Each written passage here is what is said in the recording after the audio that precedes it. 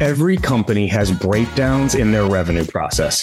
Sure thing deals slip into next quarter, competitors creep in and swipe deals away at the last minute, and deals getting single threaded that don't get to power. These are just a few examples of revenue leak, but there are a ton more, and they're preventing your team from reaching their sales targets. That's why I'm such a big fan of Clari's revenue platform. It's the only tool that actually helps leaders take control of their revenue and thrive through any market conditions, especially when things get tough. You can't afford to miss a single detail, but you also can't be leading by gut. Clari combines the science and the art of sales and sales leadership.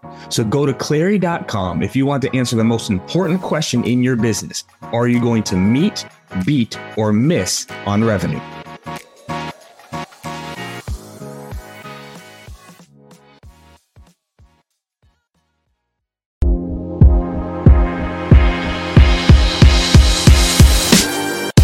What up, everybody? Welcome to a special episode of the Live Better, Sell Better podcast. This is your host, Kevin Dorsey, aka KD, and today we're actually having a recap. Let's be honest, not everyone's got time to go through every 45-minute episode, so we're bringing the best of the best into this episode.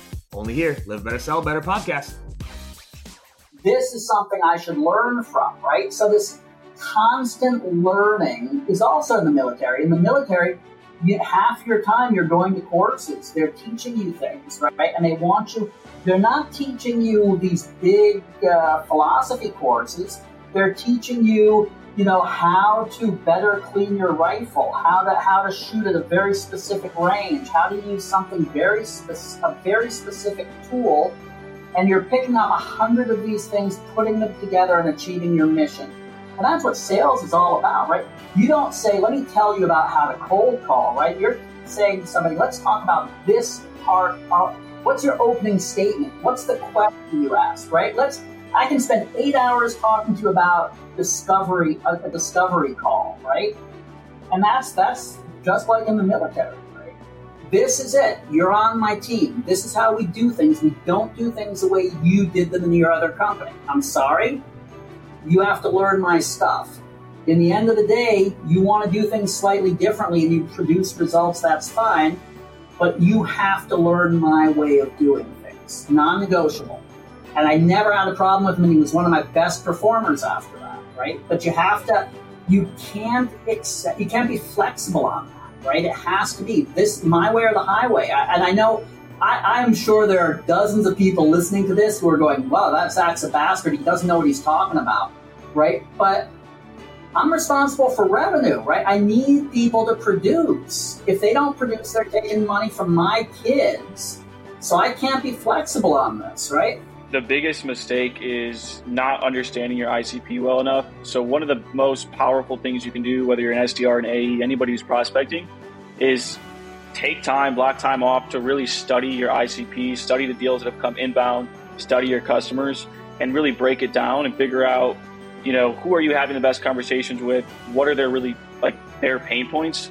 That's the biggest thing, that helped me as well, is just diving in, figuring out what exactly are the pain points, as opposed to just reaching out to any sort of account. And so getting really niche and narrowed down is one of the biggest things to kind of stand out in that sense.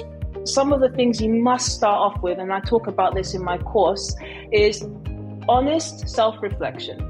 So get to know your personality type. Get to know how introverted you are, how extroverted you are. What are your intrinsic motivators in life, and what are your values? It must tie back to that. So for myself, 5 years ago when I jump-started my leadership career, straight after being an AE at SAP, I sat down and I was like, right, what is it that drives me? What is it that actually makes me tick? It's not just closing deals. I'm doing that. And something is missing. I'm not being fulfilled. So then I realized I am extremely driven to help others. And for me to share something that I learned and then to see someone else apply that and to see them improve, that is what is my biggest intrinsic motivator. So that's step one. Be honest with yourself. A huge misconception I see, especially in sales, AEs who want to be managers. They think that, that's the ultimate goal, and then you'll earn the most, you'll be comfortable, and that's not the case. As a sales leader, you typically earn less than your top performer. So that cannot be a motivator. Yeah, that's as soon as I hear that, I'm like, okay, that's not really the right fit for leadership. The reason why I like focusing on heuristics and priming is because heuristics are a mental shortcut that allow people to solve problems and make decisions efficiently. The human brain has so many things firing at once, and especially in the day and age we live right now, where essentially you have an entire computer in your pocket, and you're in the information age where you can find anything at any time to be distracted for any amount of time, whether it's a YouTube short video that's 25 seconds long or a 2.5-hour lecture from a Harvard professor. You can literally find anything to disrupt your day at any point. And so making decisions has become significantly more challenging in our day and age, which is already a proven challenge for human beings because of the availability of so many options, right? So what you want to do to simplify your sales process is a few things. Number one, make one offer, not multiple offers. This is contrary to popular belief where there's like, you can have the gold package or the silver package or the bronze package. Every offer that you make ends up allowing someone to have 3 potential responses. Now, the most common response in sales is maybe. Now, maybe doesn't just mean they say maybe. It's like, hey, KD, I like this. I just need to talk to my partner about it. Hey, KD, I need to move money around and we'll chat about this. Hey, KD, I really like this. I just need to think a little bit more about it. Anything that's not a yes or a no is a maybe. Most common response in sales is maybe. The most uncommon response in sales is no, not yes. Most people don't have the audacity to say no because they like KD or they like Alex or they like the person they're speaking to. So instead they're like, it's a lot easier to say a maybe, even though I know I want to say no, and then I'll just ghost them after the fact because that's simpler and easier. It also changes the dynamic, right? You're now providing value. You're an expert on a topic. You're exchanging. You're not a salesperson that's just out there trying to pitch, your product to them.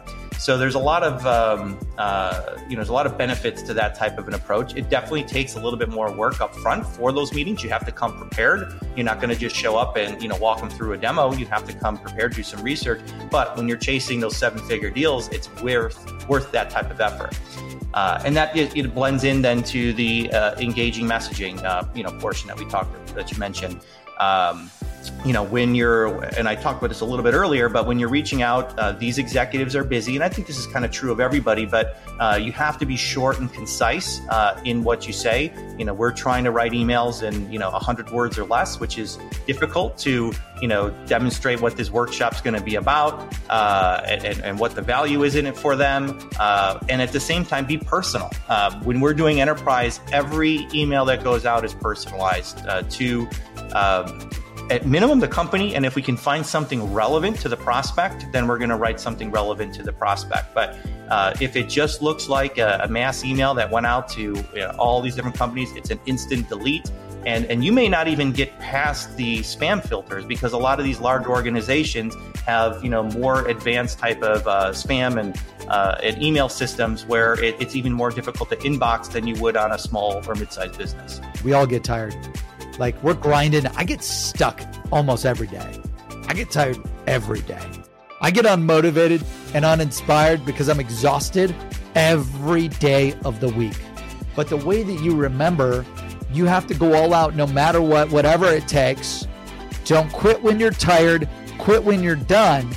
The way that I do that is I'm like, look at all these people that have won this 7-figure club, this 6-figure club, all of my employees that have bought their house, that have went on their dream vacation, that were finally able to take their kids to Disney World for the first time, that bought their dream Aston Martin, Blake Nolan, AJ got her penthouse. She just got her penthouse in Brickell, Miami, and she's living the high life. Like for our employees and for our users, like those success stories from our customers, and then the success stories from our users and our employees and from our books and from our thought leadership. So we have like 10 different channels that we have.